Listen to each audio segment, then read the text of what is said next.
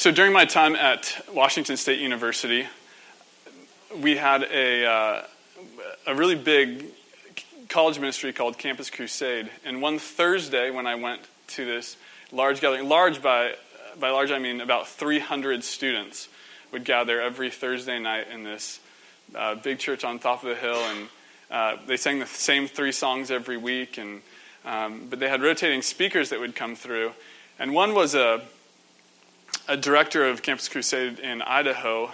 We were only about 8 miles from the University of Idaho, and he came, and I don't remember the full content of what he spoke about, but when he was speaking, he kept using this phrase. It was, "I am convinced.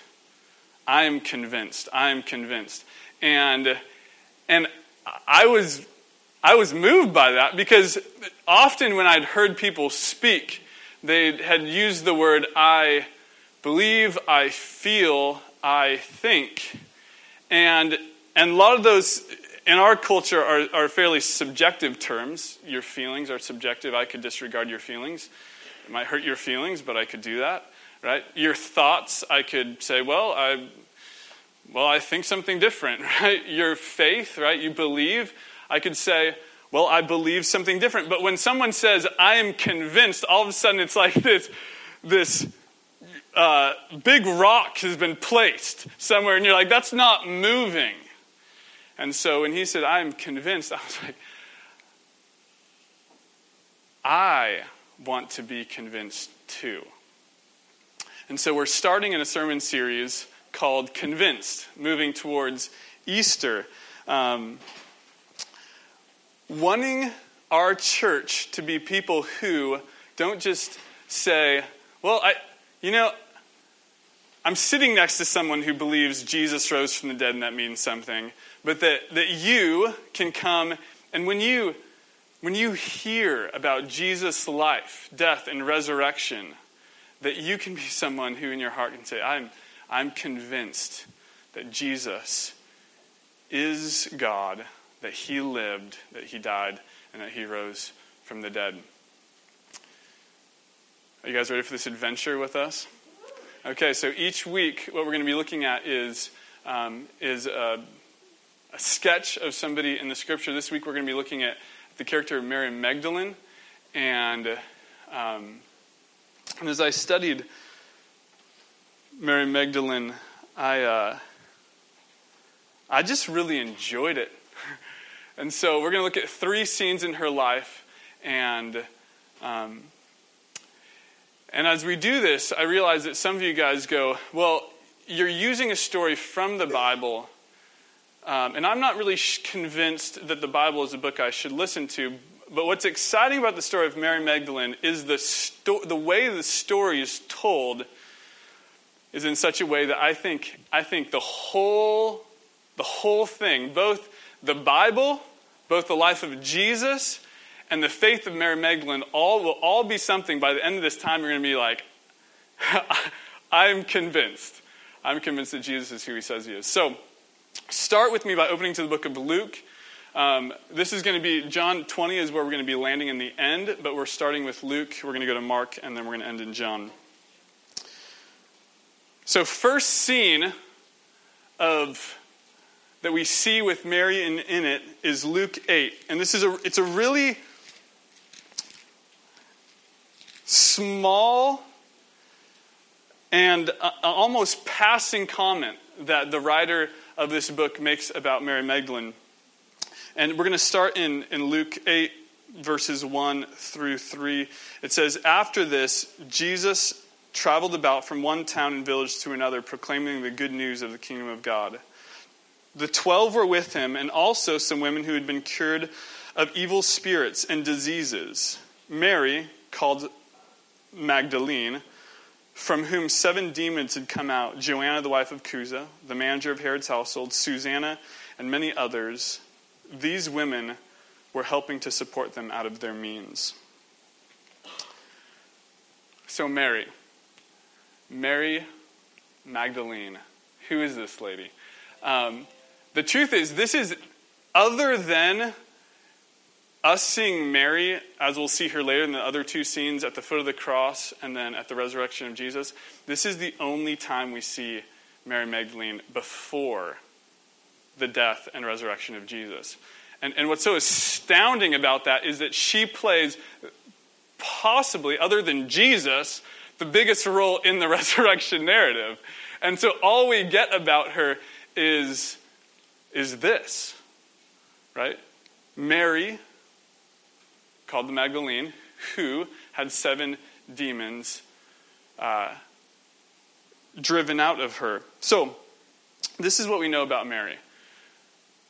Very simple. Mary was from Magdala, which was this thriving town on the coast of Galilee. Mary was a woman of means, so she had money, because it says from her means she helped support the ministry of Jesus. But besides those things, all we know is that Mary was once afflicted with demons. Mary was somebody who was, and the word you'll often hear with this is, she was someone who was possessed. And if you think of possession, think of if you own something, right? I possess this Bible, which means it's mine. I can flip its pages, right? But Mary being possessed by a spirit, literally what that means is that Mary no longer belonged to herself.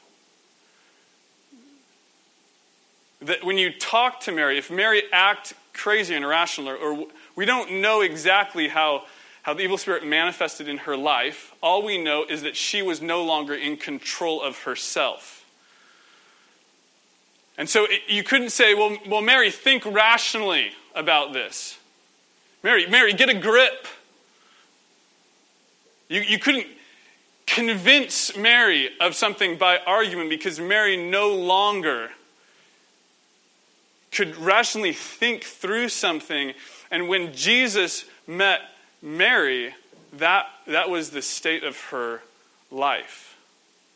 Not in possession of herself. And that is profound. The interesting thing is, and we'll get to this in more detail later, but the interesting thing is, in the book of Matthew, though this is such an incredible part of Mary's life, in the book of Matthew, it actually never mentions Mary Magdalene having 7 evil spirits driven from her at all. And I think the reason for that is because when Mary met Jesus, Mary, who had been in possession of an evil spirit that made her do whatever it pleased, all of a sudden was free. And this changed everything for Mary. I wish I could elaborate on the story by saying, and this is what it looked like when it manifested in Mary. But I think the beauty of the story is that Mary's affliction,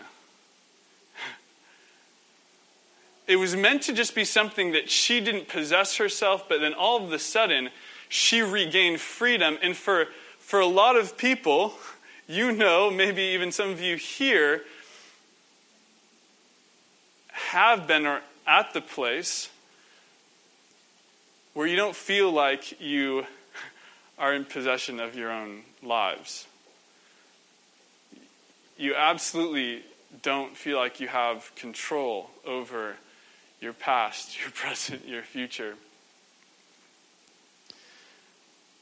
So what changed in Mary? Well, when Mary meets Jesus, she meets the only one who can provide her freedom from her feeling like she's no longer in possession of herself to feel like she is, again, someone. And the complete work of Jesus, whether you are in Mary's place, not feeling possession of yourself, or another way afflicted, the whole work of Jesus has come. In 1 John 3, it says to destroy the work of the devil. Jesus has come to destroy the work of the devil. In Luke 4:17 through 19, which we've quoted often here, and this is in some ways kind of like a mission statement for our church. It says, the Spirit of the Lord, Jesus speaking, he says, the Spirit of the Lord is on me because he has anointed me to preach the good news to the poor. He has sent me to proclaim freedoms for the prisoners, recovery of sight for the blind, and release to the oppressed. And so Mary, who is oppressed, meets someone who has come to stand, purposefully to stand toe-to-toe with the devil.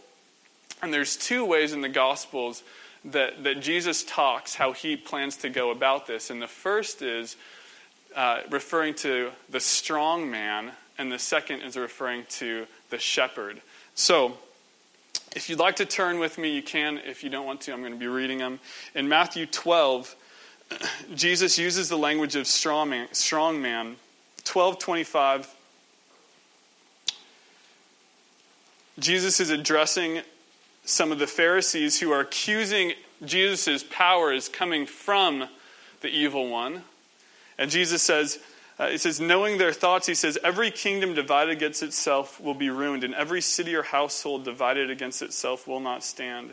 If Satan drives out Satan, he is divided against himself. How then can his kingdom stand? And if I drive out demons by Beelzebub, by whom do your people drive them out? So then, they will be your judges. But if I drive out demons by the Spirit of God, then the kingdom of God has come upon you. Or again, how can anyone enter a strong man's house and carry off his possessions unless he first ties up the strong man? Then he can rob his house. So, growing up, whenever I read this story, I thought that the strong man was the evil one. So I read the story and I was like, yeah, man, strong man's just buying people up, stealing everything from them. But the imagery is interesting here because what Jesus is saying, he goes, I am the strong man who has come and I have bound up the evil one and I am stealing from him. And that's good news, right? So Jesus is the stronger man. Right, so what Jesus is saying is, he goes, you say I'm driving out demons, spirits who are afflicting people by the evil one. He goes, that's not the way it works. He goes, I'm coming as the stronger man. I'm coming as the one from God who is binding up the work of the evil one and taking from him what he has claimed possession of. So Mary, who the evil one had claimed possession of, right? In such a way that she no longer felt like she ruled her life. She didn't rule her life, right? Something else ruled her life. And what she did not want to do, but she didn't have possession of herself anymore. So what's going to happen? Well, Jesus, the strong man, comes in, binds up the evil one, and frees Mary. That's good news. That the stronger man has come. And so when you read this, and oftentimes in our lives, we give too much strength to the evil one, saying, oh, he's making me do, he's, right? And we're like pretending as if he has stronger power than Jesus, and he does not. When Jesus comes in and stands toe-to-toe with the devil, he's taking him out. In 1 John 4:4 it says, you, dear children, are from God and have overcome the spirits that are against God, because the one who is in you is the one who is greater than the one who is in the world. Jesus, the stronger man, came and liberated Mary. The second illustration is the shepherd. In John 10,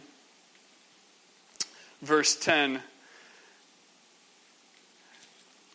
Jesus is talking about how, it says, he's giving this imagery as if there are sheep who are in a pasture that is guarded by a fence. And he says, and I am the gate. I am the gate, and nothing can come in unless it comes through that gate. And then in 10:10 it says, the thief comes only to steal, kill, and destroy, but I have come that you may have life and have it to the full. And so where Satan came to Mary the Magdalene, and he tried stealing from her, killing her, destroying her. Jesus came. He said, I want you to have life, and I want you to have life to the full. And so even though we don't have, and this is amazing to me. So Mary, who is freed, all we have about her is this passing comment in Luke going, yeah, she was rescued from 7 evil spirits. And while other places in the scripture, we have these incredible narratives of how he saved people, right? When he came down the mountain of transfiguration and there was a little boy and possessed by evil spirits and Jesus comes and he frees him, right? We have these longer narratives, but of Mary we don't. And I think one of the reasons for that, two reasons, is one is I think Mary was still around. And one of the reasons for that is in the early church, apologists or people who defended the faith, people who said, this is why we believe in God. It says the early apologists of the Christian church used Mary's story as evidence for how the work of Jesus causes true change in people. Right? So even though we didn't have that narrative here, the story was being circulated over and over again, and Mary was living evidence at the time the gospel was written. She was living evidence. We'll go ask Mary. And it was no longer go ask crazy Mary, because Mary wasn't crazy anymore. Mary had a new identity. That's why in the book of Matthew it never mentions her having 7 evil spirits, because Mary was just simply Mary Magdalene who loved Jesus. And because he had rescued her, because he had done that radical change in her life, we move on to the second scene, which is her decision to follow Jesus. A couple weeks ago when I preached, I mentioned 3 things. I said we have been saved from something, we've been saved into something, and for something. That probably sounds very confusing if you weren't there. We've been saved from something. Mary was saved from a life of bondage. She was saved from a life of opposing God, and she was rescued into something, which is the family of God, right? And when you become a part of the family of God, your identity changes. And so you're no longer crazy Mary. Who you are, who she was Mary a child of God? That's what she was saved into and for something. What was she saved for? We'll find out later. Scene 2. If you'll turn with me to Mark chapter 15. And if you guys aren't pumped up about this, I hope by the end you are, because I know so many people who are oppressed and don't have hope. So many people who could have been referred to or can still be referred to as crazy. And Jesus is the stronger man, and Jesus is the shepherd, and Jesus saved Mary. And I tell you what, if he saves you from that and you remember it, you'll be convinced the rest of your life. Okay? And so we move into scene 2, which just jumps over a lot of the gospel narrative. And see, I was talking and I wasn't flipping pages.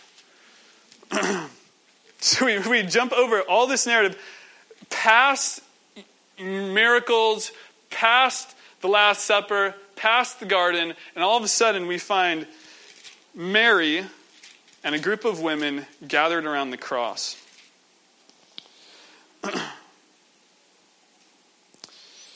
Mark 15:40.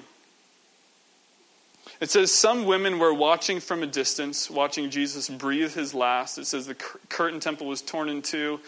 All this has already happened. It says some women were watching from a distance. Among them was Mary Magdalene, Mary the mother of James, the younger, and Joseph and Salome. I don't know how to pronounce those names. In Galilee, these women had followed him and cared for his needs. Many other women who had come up with him to Jerusalem were also there. So we have this group of women who have followed him everywhere he's gone, right? And this is really pertinent because oftentimes you just hear of Jesus and the 12 disciples, and yet Jesus had like all these women also that were, and men too, that were following him. And I think a lot of them had this story like Mary, where Jesus had reached into their lives and just saved them. And so what you see is this profound devotion and faithfulness from their lives. And Mary is just following him wherever he goes. Going from there, verse 42, it says, it was preparation day. So as evening approached, Joseph of Arimathea, prominent member of the council who had himself waited for the kingdom of God, went boldly to Pilate and asked for Jesus' body. Pilate was surprised to hear that he was already dead. Summoning the centurion, he asked if Jesus had already died. When he learned from the centurion that it was so, he gave the body to Joseph. So Joseph brought some linen cloth, took down the body, wrapped it in the linen, and placed it in the tomb cut out of rock. Then he rolled a stone against the entrance of the tomb. Verse 47, Mary Magdalene and Mary the mother of Joseph saw where he was laid. So do you get this? Scene 2 is just Mary follows Jesus. So you have Mary saved, and then you just have Mary. Wherever Jesus is, Mary's there. Right? As he walked through Galilee, as he carried out his ministry, Mary was there. As he hung on the cross dying and his disciples abandoned him, Mary was there. Right? When he died and was taken off the cross and was put in the tomb, Mary is there. Just watching. See how this is placed? This is incredible. So this woman who was once not in possession of herself and she has been completely restored, has incredible devotion to Jesus. And this is what I want you to contemplate. And it was drawn out really beautifully in a book called, there's 3 books called The Singer, The Song, and The Finale. Following the life of Jesus. It's poetic. I encourage you to read it. And it deals with this man who was powerful. It actually is kind of the story of Legion. You know, this man who was powerful and possessed by demons, was not in control of himself, and Jesus frees him. And it talks about how that man watches Jesus die, and all of a sudden the one who had restored his humanity is dying. And the thought comes to mind, if I start going crazy again, who will save me? And all of a sudden, the tempter comes back, the evil one comes back, and starts tempting him. You are crazy. You are. And you see the one who saved you, he's no longer around to save you. And so here's Mary, I believe in the same spot, right? Here's Mary who has been rescued, followed Jesus, loved Jesus. Why did she love Jesus? Of course you know why she loved Jesus, because she has her humanity back. She is a human being again, no longer possessed, but a person. Glory, hallelujah, that's good, right? And so she's just following. She just wants to be near him. And she's heard him speak. And she knows his words are life. So she's going to go wherever he is. And then she sees him die. And who will be the one that reminds her? Because then all the disciples, where are they? They've ran away. They're not going to remind her. And so she keeps following him. That's all she knows how to do, right? He's the only one that's restored her humanity. And so as he's taken down, she goes to the tomb. Where else is she going to go? And she just watches this whole story play out before her eyes. What will she do? That's scene 2. Scene 3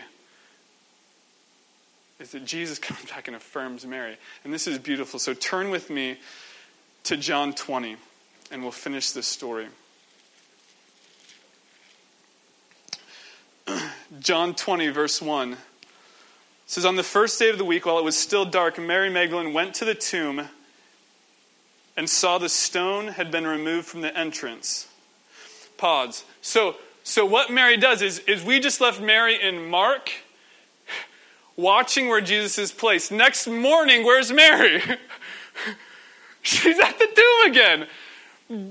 just coming to check it out, right? Coming, and the other stores fill it in. She's coming with the other two women who have come, and they're just like, okay, we're going to put some perfume on it. And so they come, and at halfway to the tomb, it says they stop, and they're like, well, who's going to take the stone away? And they don't know, but they just keep walking. And so then they get there, they find the stone in his room, and it says, so she came running to Simon Peter and the other disciples, the one Jesus loved, and said, they have taken the Lord out of the tomb, and we don't know where they have put him. So Peter and the other disciples started for the tomb. Both were running, but the other disciple outran Peter and reached the tomb first. Peter's often referred to as the big fisherman. And you know why, right? He didn't run as much. He bent over and looked at the strips of linen lying there, but did not go in. Then Simon Peter, who was behind him, arrived and went in the tomb and saw the strips of linen lying there, as well as the burial cloth that had been around Jesus' head. The cloths were folded up itself, separate from the linens. Finally, the other disciple who had reached the tomb first, all went inside. He saw and believed. But in verse 9, this is important. It clarifies 8, where it says, they still did not understand from the scripture that Jesus had to rise from the dead. And so what they believed was Mary's account, they have taken him from the tomb. Right? That's what they're believing. They're believing that Jesus is just gone. Verse 10, then the disciples went back to their homes. So, I love Mary. Disciples go back. Verse 11, but Mary stood outside the tomb. She's not leaving. Why? Because Mary doesn't know where else to go. Mary has been so changed by Jesus. Her life is so wrapped around Jesus. She's just standing there crying. As she wept, she bent over and looked in the tomb and saw two angels, white, seated where Jesus' body had been, one at the head and the other at the foot. They asked her, woman, why are you crying? I love the obvious questions that keep getting asked in the story. They have taken my Lord away, she said, and I don't know where they have put him. At this, she turned around and saw Jesus standing there, but did not realize that it was Jesus.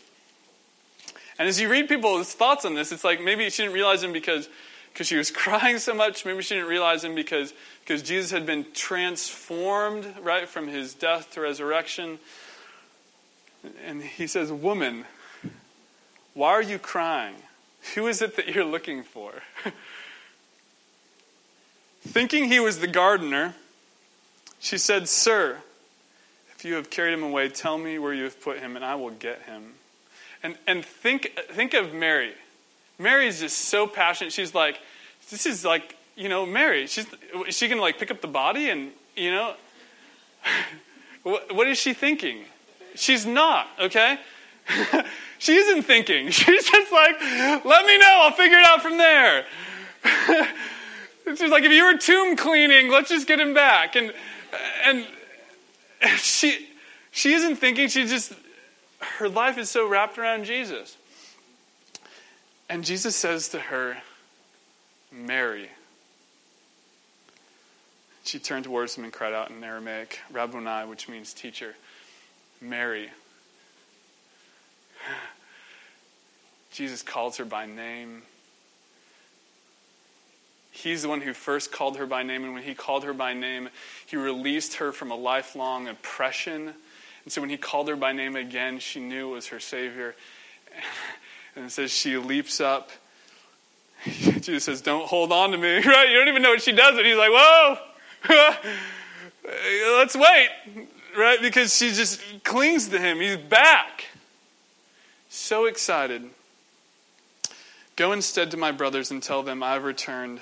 I'm returning to my Father and your Father. Right? Oh, gosh, that's beautiful. Right? I'm returning to my Father and your Father. To my God and your God. Right? He's like, Mary, I'm here. Mary, you are restored. You are free. You are human.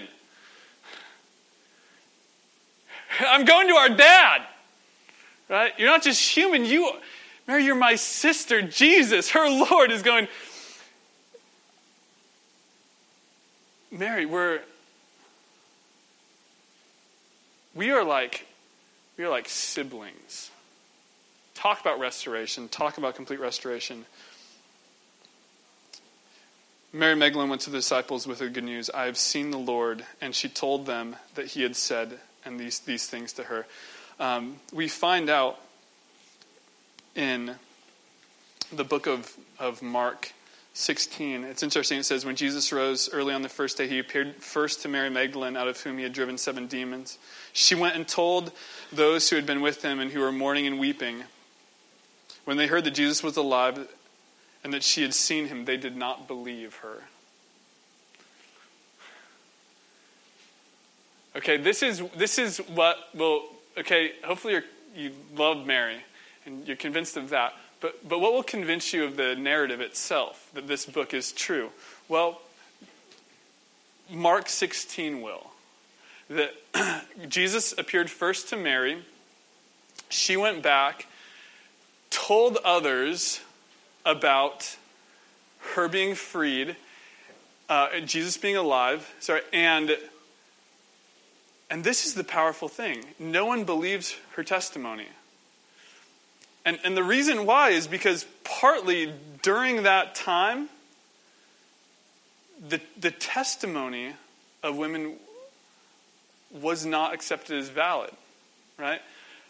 But this is what transforms the narrative, is that Jesus trusted the testimony of Mary.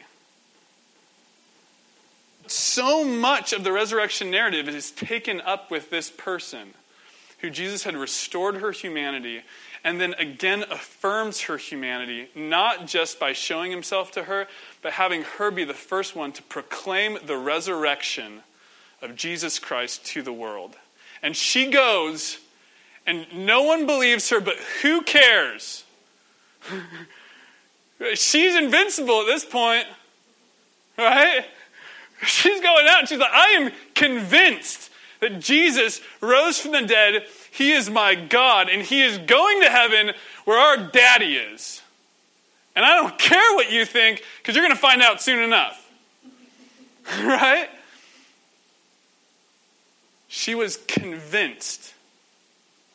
And that is what faith in Jesus means. It starts with transformation, that he does something with your life. He takes your old self separate from him, in animosity to him, against him, and he transforms you to be a lover of Jesus.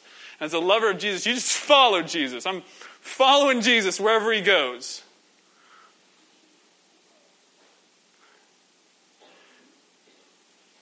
And then as he reveals himself to you in the glory of his resurrection, why Mary? I think it's summed up really well in 2 Timothy where Paul says that Jesus is coming back again. That's the truth, that Jesus is coming back again. And what Paul says is he's coming back again for all those who long for his appearing. And I think that is why Jesus came to Mary first. Is because I don't think anyone longed for him like Mary longed for him. Even his disciples, right? Oh, no body, we're going home, right? Mary's like, just tracking him down. Like, no, I'm staying here. And then Jesus speaks to her, Mary. Mary, you are restored. You are new. And my dad is your dad.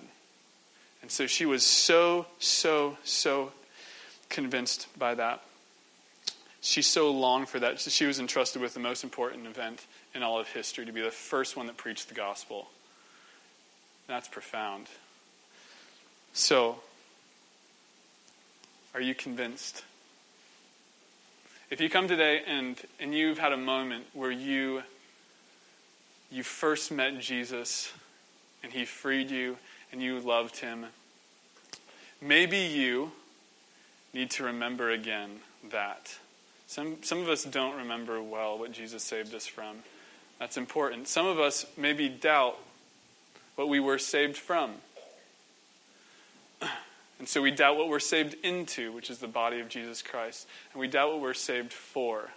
Some of what we're saved for will be a surprise to us. We are all saved to proclaim his glory. What she was saved for, in particular, was to be the first one to proclaim the gospel. So, as you are convinced, what I'm excited for us is we're each going to be discovering exactly what he saved us for as we walk towards him, as we proclaim him.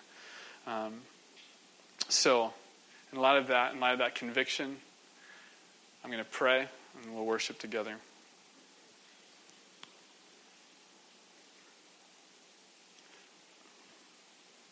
God, I am so excited about the story of Mary.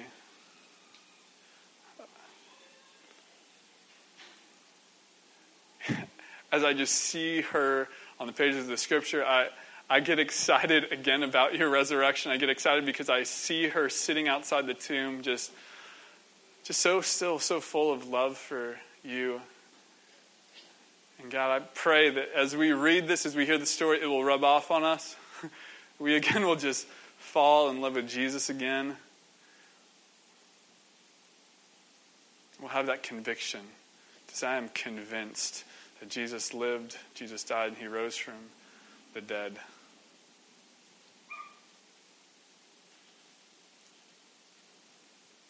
God, we love you and we pray these things in Jesus' powerful name, amen.